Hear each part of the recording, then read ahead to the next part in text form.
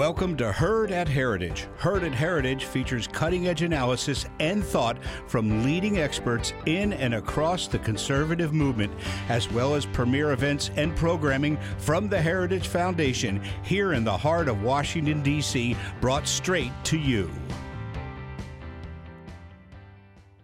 Welcome to Congressman Lamborn on maintaining American nuclear deterrence. Please welcome Patty Jane Geller, the Heritage Foundation's Senior Policy Analyst in the Center for National Defense.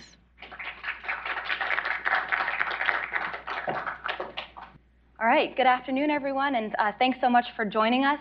We're thrilled to welcome Congressman Doug Lamborn. He represents Colorado's 5th District, and he is the ranking member on the House Armed Services Subcommittee on Strategic Forces, which is a new role for him as of this year. So he works on issues of nuclear deterrence every day. So he's one of the best people we could have here this afternoon to talk all things nuclear deterrence. And actually, this event is perfect timing because I know, sir, earlier today you had the Strategic Forces Subcommittee NDAA markup for FY 2023. So glad we scheduled this for today. Love to hear your insights on that, on NDAA, and a number of issues. So to start us off, I'd like to ask you if you could just kind of outline for us what have been some of your top priorities since you started in your role as ranking member on Strategic Forces earlier this year. Great question, Patty Jane, and it's wonderful to be here at Heritage with all of the people who are watching online and in person. 2 of my sons have interned here at Heritage, so I think the world of this organization. And Patty Jane, thank you for inviting me also. My priorities really involve around the priorities of the subcommittee, which we have 4 buckets. One is missile defense. One is the nuclear triad, the nuclear weapons and the enterprise to keep those weapons, and then we have to modernize them. They have been aging. And President Obama, under the New START Treaty, when that passed the Senate, he promised we would modernize and the money would be there. It's a little bit of a struggle each year to make sure the money and the funding is in place, but modernization is so critical. And we'll get more into that as we get into our discussion. And hypersonics. Hypersonics are so important. Russia and especially China are really carrying the day on this, and we're behind. We're lagging. We've done a little bit of testing, a little bit of discovering how we can deploy hypersonics, but we haven't really deployed anything significant, and China is deploying every day. And that is something we are behind on, and that's maybe my biggest priority. And then lastly, I want to mention military space. Our intelligence and military satellites that need to be protected from any threats, that need to operate, that need to work properly and be effective, and the new generations that are coming online. So military space is my 4th and final priority in the subcommittee. Yeah, awesome. And I know how much work you've done on hypersonics. I'm excited to ask you about that later on. And I've several programmatic budgetary questions to get to, especially after the subcommittee markup today, but I thought it would be best to start by talking about the threat, as we always do. So one of the biggest topic on all of our minds every day these days is Russia and Putin's nuclear saber-rattling over Ukraine. And there's a lot of speculation over, will Russia use a nuclear weapon? If so, how do we respond? But I want to ask you something a bit different, and that's what are some of the lessons that we're learning about the way that Russia views nuclear weapons, how it employs nuclear weapons as a tool of coercion, especially compared to the U.S. And the reason I ask that is because, now it's Ukraine, a non-NATO member, but what if next time it's Poland, Estonia? What lessons should NATO be taking away from dealing with Russia?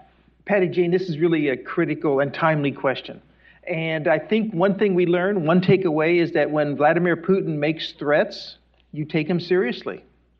He talked about invading Ukraine. Many people thought, oh, he's really not going to follow through. He's just blustering. No, he did it for sure. And thousands of people have died as a result.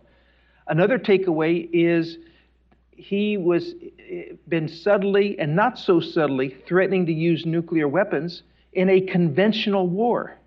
A war that's not on his territory, a war with a country that has no nuclear weapons, and yet he's been threatening them. He's been threatening any countries that help them.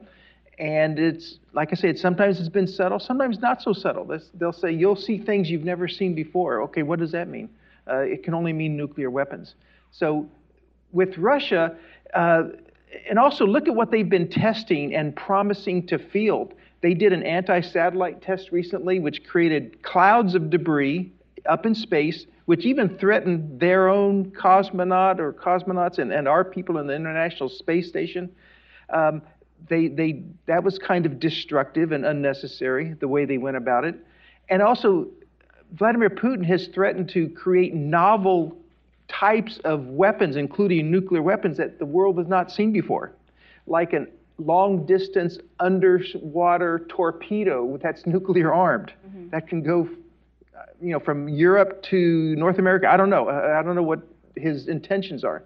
Or a nuclear-powered cruise missile, and I don't know how that would be armed, but it would be nuclear-powered, that could, he says, go around the world and come into our country from any direction. So these are novel threats that no one has ever fielded before.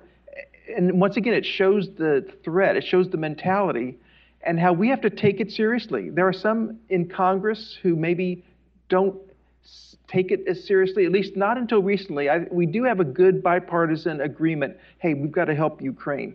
And Vladimir Putin is totally out of control, and if not a war criminal and everything else.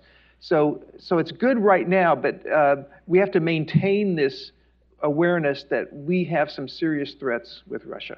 Yeah, I think that's a great assessment. And comparing to the U.S., you never see U.S. leaders going around making several nuclear threats. For better or worse, there's such a difference here, and I think it's important we're making sure we're dealing with Russia as it is, not the way we might wish they were to be like us. So yeah, I think you nailed that one. We have to keep the support going to Ukraine and take those threats seriously. And so of course the other threat on everyone's mind is China. Where Russia is fighting Ukraine and making nuclear threats now, but China is the one projected to become a nuclear peer to the US and Russia with the capability to execute any nuclear employment strategy. So my question for you, Congressman, is so what? China has had nuclear weapons for a really long time and everything's been fine.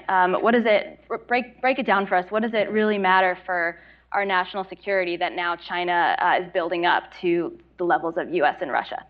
Well, apart from nuclear weapons, China is fielding, like Russia, all kinds of capabilities in space, offensive capabilities to do ISR, intelligence, surveillance, reconnaissance, or to go after our own assets, our own critical command and control, or our own ISR platforms in space.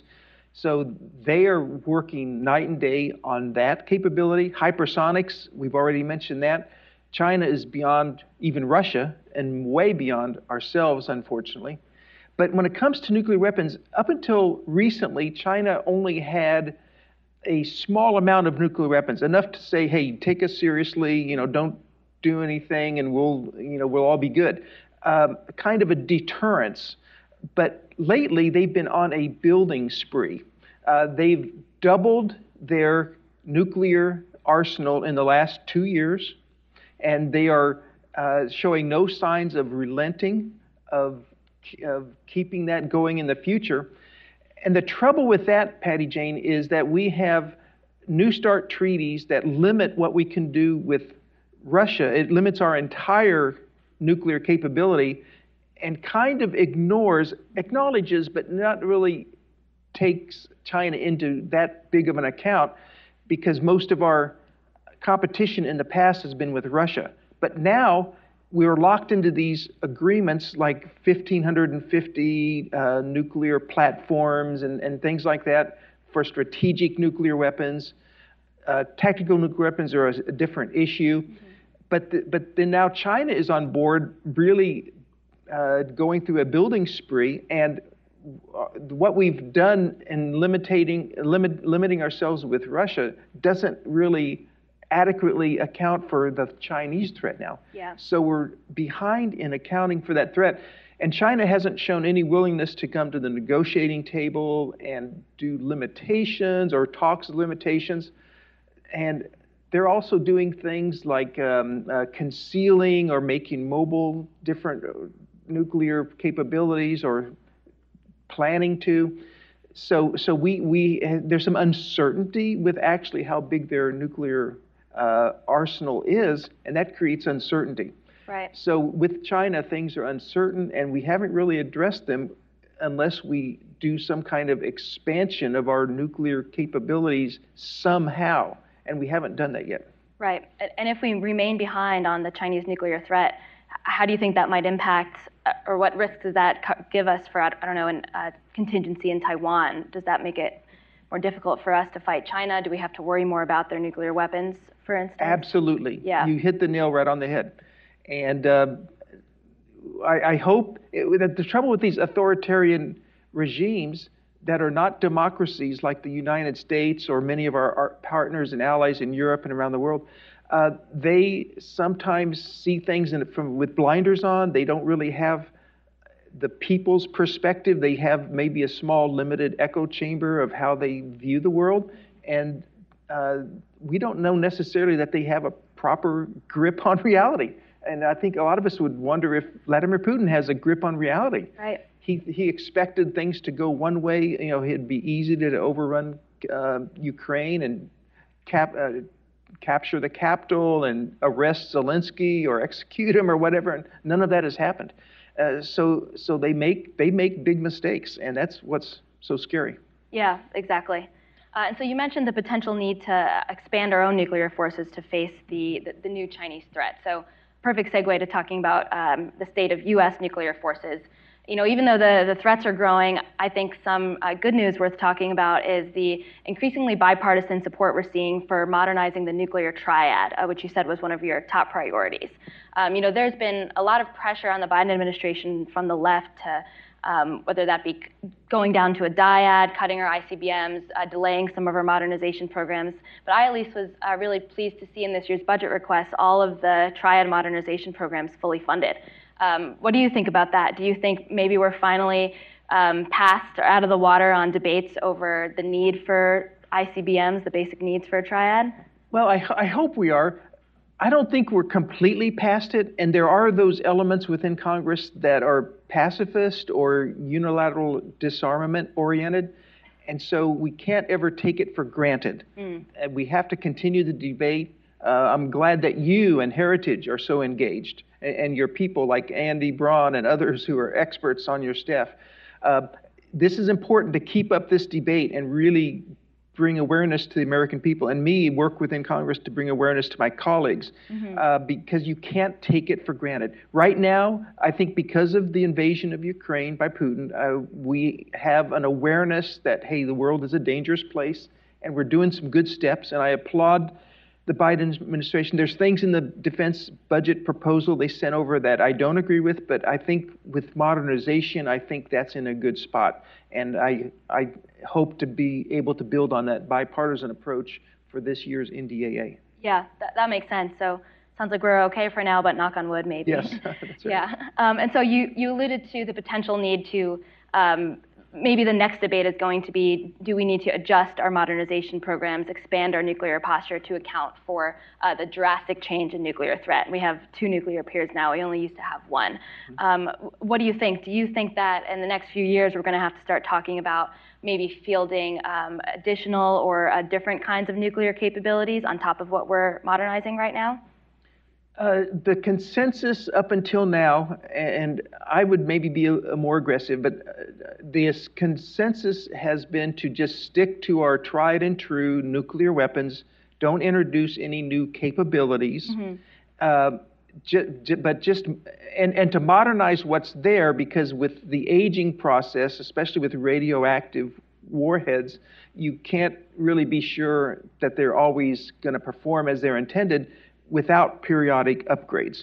So I think the modernization is kind of where we're stuck at right now. Now, Russia feels free to introduce new novel weapons that we've talked about, and they're also modernizing, and they're also adding weapons where they're allowed to, which is on the tactical side. and they have thousands of those. And China is not bound by any treaty, so they do whatever they want, and we see them doing that. They're adding, we're kind of stuck in a framework where we have, with good intentions, tried to sort of cement into place an arrangement with Russia where they wouldn't be proliferating and we wouldn't be, but they're looking for ways to do that on the side. And in fact, under President Trump, we had to back out of the INF, International Intermediate Nuclear Forces, if I have the acronym correct, treaty, because they were cheating on that. Right. So we backed out of it because we were tied our hands behind our back. We were complying and they were not. So we just had to get out of that one. But New START, Joe Biden, one of his first acts was to say, hey, let's give you 5 more years on this, without even asking for concessions. I think that was a strategic mistake not to ask for concessions. But that is the deal we have right now. In an emergency, we could back out, but right now we're keeping to treaties, expecting in good faith the other countries to do so. And let's hope they comply, but the record has been a little spotty. Right, yeah, I think that makes perfect sense.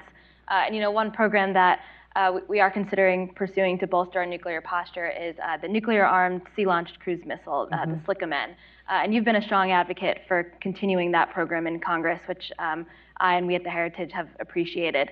But unfortunately, the Biden administration has decided to cancel that program in both its nuclear posture review and this year's budget request. And I know you mentioned you don't agree with everything in the budget request. So I'm wondering, can you talk about what is the sea-launched cruise missile? Why is it so important? Why are you advocating for continuing that capability? Yeah, that's a great question, Patty Jane. And this is one of the things, and the B-83 gravity bomb, which we might talk about in a little bit, are 2 really specific disagreements that myself and my national defense conservative friends in Congress would disagree with as well, with the Biden administration. They want to zero out the dollars for the SLICM-N, Sea-Launched Cruise Missile -N nuclear tipped. Funny acronym. And the importance of it and why we should keep funding and eventually fielding these is because they give us a new capability, sort of a niche capability. If you combine that with low yield nuclear weapons, only because Russia has gotten up to the point where they have thousands of tactical, which means battlefield, not intercontinental, but battlefield nuclear weapons. God forbid they ever use these in Ukraine or anywhere, but they have them and they do respond to deterrence. So we need to make sure that we have them also. And that makes the world a safer place. So to be able to deliver those, if you have the cruise missile from a submarine capability, that creates doubt in the minds of our potential adversaries. And that doubt is good for deterrence because it takes away an area where they can kind of run free. They have restraints. They have to consider our capability to address a situation that otherwise they can just ignore because we could come after them under certain circumstances with the SLICM-N. So that's why I don't want to zero that out. Right. I think that's taking away, taking away a tool out of our toolbox that we should have available. Right, I agree. I think that's a great assessment. And part of that's probably China, too. China has hundreds of these regional nuclear-capable missiles, and we don't have any nukes in the Indo-Pacific. So I think the SLICM-N would be good there, too. I think you've made that argument before as well. Yeah. So no funding for SLICM-N in the budget, but it seems to me, at least, like there's some growing support in Congress for the SLICM-N. I know you've had more than a few of our senior military leaders come over and testify in favor of the program. Admiral Richard, General Milley have said we should keep it going, for instance. What's your assessment of the prospects of getting SLICM-N funded this year? Do you think that, from your perspective in Congress, do you think we could do it? Patty Jane, I hope we can at least have it funded where we can continue doing the behind-the-scenes R&D on this program and evaluate in the future. Maybe the need will go away. I doubt it. It may intensify. But at least having that option, I think, is important for the future. So while I don't think we can have dollars for actually building and deploying these for the immediate time being because we have the White House, the Senate, and the House all under Democrat control. But let's say things change in January, which I hope they do. And if this happens for national security reasons, we would have that maybe as an option to bring back out on the table again. But let's don't zero it out and see it go away. Yeah, I think that makes perfect sense. And I hope we'll get that result with your leadership in the NDAA markup next week, I think. Or later this month. Later this month, yeah. You know. Great. So, and then let's move on to the other issue up for debate. You mentioned the B-83 gravity bomb, Yes. which was also zeroed out by the Biden administration. And you made a great point in, I think it was a May subcommittee hearing, that you don't see the rationale for canceling this weapon when we need it to hold at risk hard and deeply buried targets. And we've heard the administration say, oh, well, it's too old, it's a clunky weapon, it's unnecessary to maintain. But can you explain to us, so what are hard and deeply buried targets that we're worried about, and why do we need to keep the B-83 around to hold those at risk? Patty Jane, once again, a great question. One example would be North Korea. North Korea makes a habit of digging these tunnels that they use for storing and bringing to the surface in a time of conflict a nuclear weapon, a missile with nuclear warheads on it.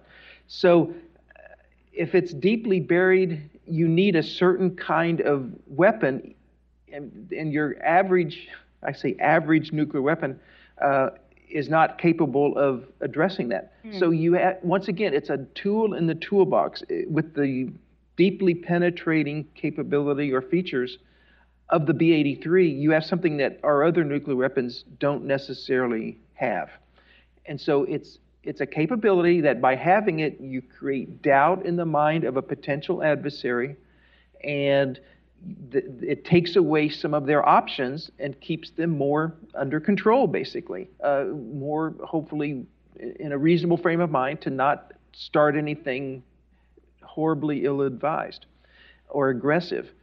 And even with Russia and China, there could be the potential for deeply buried targets. But certainly with North Korea, we see that that's something they're working on all the time to create. Yeah, good point. North Korea is a good example, and we're hearing all the news stories about a new nuclear test by them as well.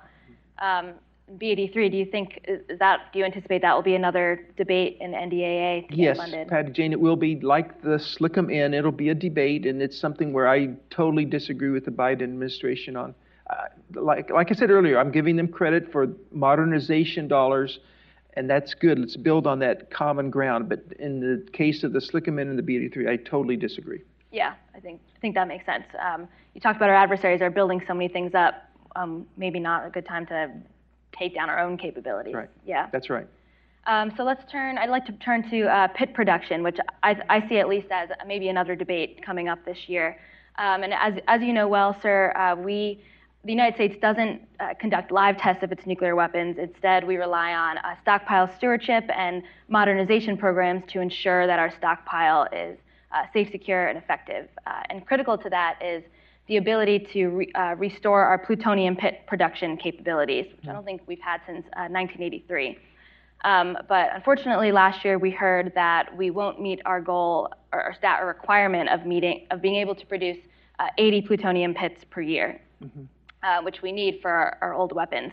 So can you explain to us what are some of the risks of facing delays in our plutonium pit production capability? Why does this matter so much? Well, plutonium is a radioactive metal, and as a result, we don't know how it lasts over decades of just sitting in storage waiting to be used. If it deteriorates too much, then it's not a usable weapon, and it does not have the credibility of being an effective deterrent. So both our adversaries may want to take advantage of that, or our allies who depend on us. We have about 30 countries under our nuclear umbrella. And if they start doubting that we have a credible deterrent, they're going to want to strike out on their own. And we're going to have more proliferation in the world. And I don't think anyone really wants that. So we have to have plutonium pits. Pits are what are compressed at the strategic time of detonation and reach critical mass and explodes. And it's an art in making these. but we're the only country that can't really make them on any kind of scale right now. Yeah. So although we invented it, we've let that capability atrophy. So we have to have that capability, and we have to have the funding to produce that capabiliity. Yeah, I think that makes sense. And even North Korea can produce pits, is that right? That's my understanding. Only That's my understanding. State. Yeah. So it's my understanding the National Nuclear Security Administration requested extra funding to try and speed up the plutonium pit production schedule. I think that's another issue that we might see coming up. That's one of those funding issues. We have to make sure it's online, and it's not going to happen overnight. So we have to prepare for the future by funding it right now. Yeah, makes perfect sense. And so we have time for, I don't know, maybe one or two more questions. And I told you I'd ask about hypersonics because you're doing so much work on that issue. We've kind of a theme of our discussion has been maybe the U.S. is at risk of falling behind as our adversaries are building up their capabilities. How do we stand when it comes to hypersonics, maybe our offensive and even our defensive systems against hypersonics? Another great question, Patty Jane. We are behind the Russians and way behind the Chinese. Hypersonics are those ships, rockets, missiles, whatever you call them, that can go 5 times the speed of sound or more. And they're very hard to defend against when they're going so fast. And so they can, even carrying a conventional warhead or just hitting something without a warhead because they're going so fast, they can do tremendous damage. And so they're a capability that China has exploited because they kind of see that we don't have that, and it fits their geographical situation, position. So, but we're starting to address this. I'm really pushing for it to make sure we have the funding in place, the testing, and then the earliest possible fielding of models, and then continuing to refine and develop those models. And whether it's air-launched from a plane or ground-launched or even sea-launched eventually, these are things we have to be bringing online. And it's one of my priorities to keep our country safe because we're losing that we've gotten behind on the capability. And then to defend against these, no one can do that. Right. And I'm hopeful that with our creative genius, our industrial might as a country, that once the brilliant people we have working in defense industry and for the government, once we really set our minds to it, we can maybe come up with defenses. But that day is not here right now, and we have to work on that and fund that R&D as well. Yeah, that's a big project. Do you think how is the budget this year for hypersonics? Are we kind of in a good place, at least moving forward, or is there a lot more we're moving forward, but not as fast or as much as I would like. Right. So I'm going to be looking to add amendments to the budget where we're putting more dollars into this critical need. Oh, great. We'll look forward to seeing that, I guess, the full NDAA markup in a couple weeks. Yeah. Awesome. So we're coming close to the end of our event here. I think we're right about the end of our time. But before we close, did I miss anything? Are there any other critical issues we should talk about or that you want to add for our audience as we get back to our NDAA debates? Pat Jane, I think you've addressed so many of these issues so well, and I appreciate your interest and everyone associated with Heritage and watching their interest as well. These are critical issues for our national security, and I'm just personally glad I have the opportunity to work on national defense. It's my way of serving and giving back to my country, and it's a great thing to work on. It's maybe the most critical. And when you read our Constitution, providing for the common defense is maybe job number 1 for our government. And we lose sight of that sometimes, but I'm going to make sure that is our top priority. And it's wonderful to be working on that. And I'm so glad Heritage is strong on this issue as well. Awesome. Thank you. Well, thanks so much for your leadership on these issues and for joining us today. It's been a great discussion. And thanks so much to our audience for joining us. I think you might receive a short survey after the event if you wouldn't mind filling that out. And with that, we'll close the event and thank the Congressman again. Thank you.